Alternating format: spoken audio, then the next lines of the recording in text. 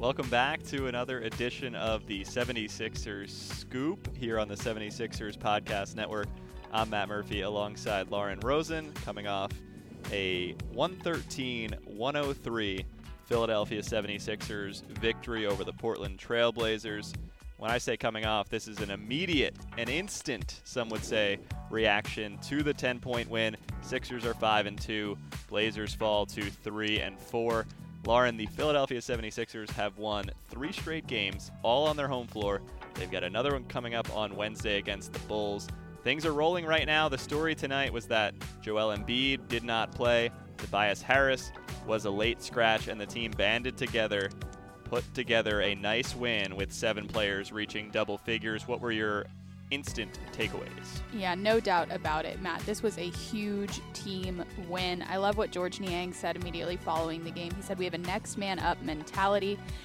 This is a game we knew we had to come in and win. Everybody stepped up and contributed, and it was a big win for us." He's exactly right. Everybody stepped up. Next man up mentality certainly applied to this one. Those next men up were Andre Drummond, who was phenomenal in place of Joel Embiid, finishing with 14 points, 15 rebounds, 4 of those rebounds, offensive rebounds, 7 assists and 5 steals. He was a game high plus 15. And then in terms of who sort of picked up the slack for Tobias Harris, Furkan Korkmaz started in his place. He finished with 15 points and 5 assists. But George Niang also did some work in that traditionally 4 spot where we often find Tobias Harris.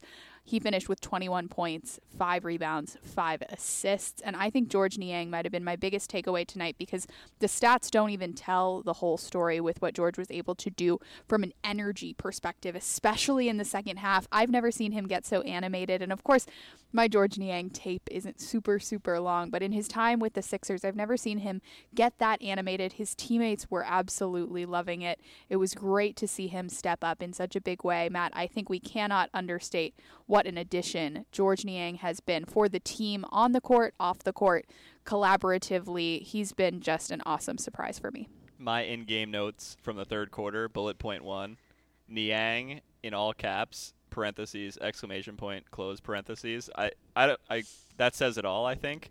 But when he got going scoring-wise tonight, he's a big 3 fingers to the dome after a made 3 guy, and it was with some force tonight. And then down the other end, he makes a defensive play and does a big fist pump, I should say.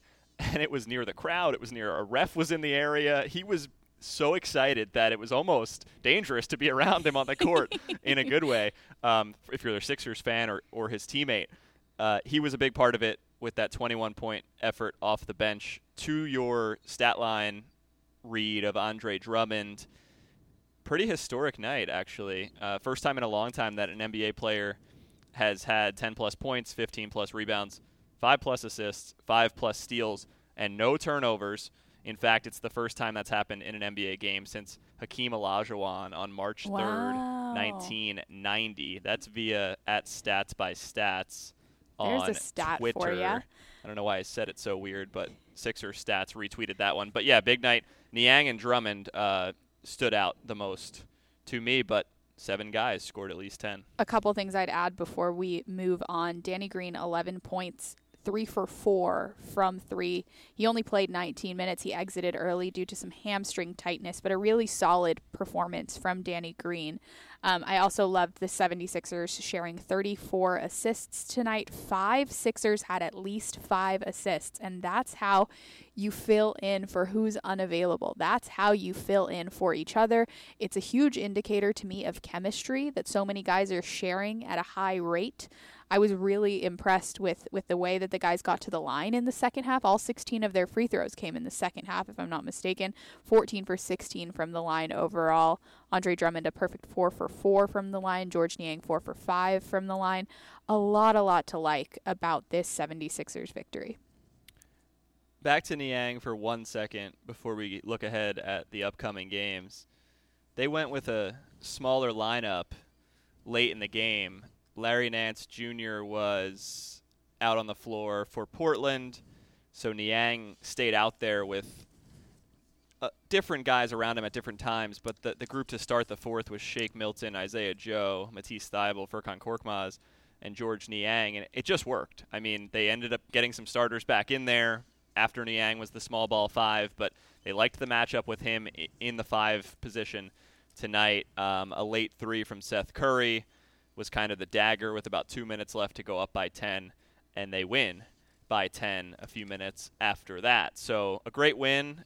Portland's been up and down this year. Damian Lillard and CJ McCollum both scored 20 points, but both took 20 shots and only made Lillard 7, McCollum 8 of his 20 shots. 3 for 8 from 3 for CJ, 2 for 9 from 3 for Damian Lillard. So another night where the Sixers keep the opposing team's star and or stars in check. And now they've got another home game coming up before 2 on the road. They will host the Chicago Bulls, who are near the top of the talented Eastern Conference so far this season.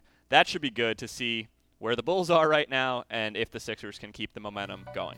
Right atop that Eastern Conference, if I'm not mistaken. A win for the Sixers could bring them right atop the Eastern Conference on Wednesday night. The Sixers rise to 5-2. We will be back with you on Wednesday. We will be back with you hopefully again on Thursday as the Sixers travel to Detroit to play the second half of a back-to-back. Then they'll visit Chicago to see Chicago for the second time in, let's say, 4 days, 5 days?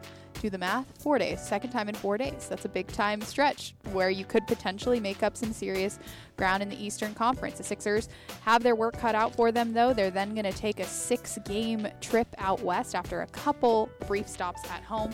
But either way, some exciting Sixers basketball coming your way. Really enjoyed what I saw from this team this evening. Shorthanded, didn't stop them, didn't scare them, got it done.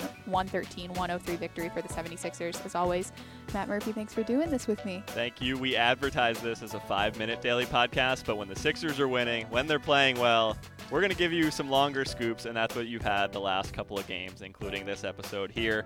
That's what you get after the win over the Blazers with some of your star players not in the lineup.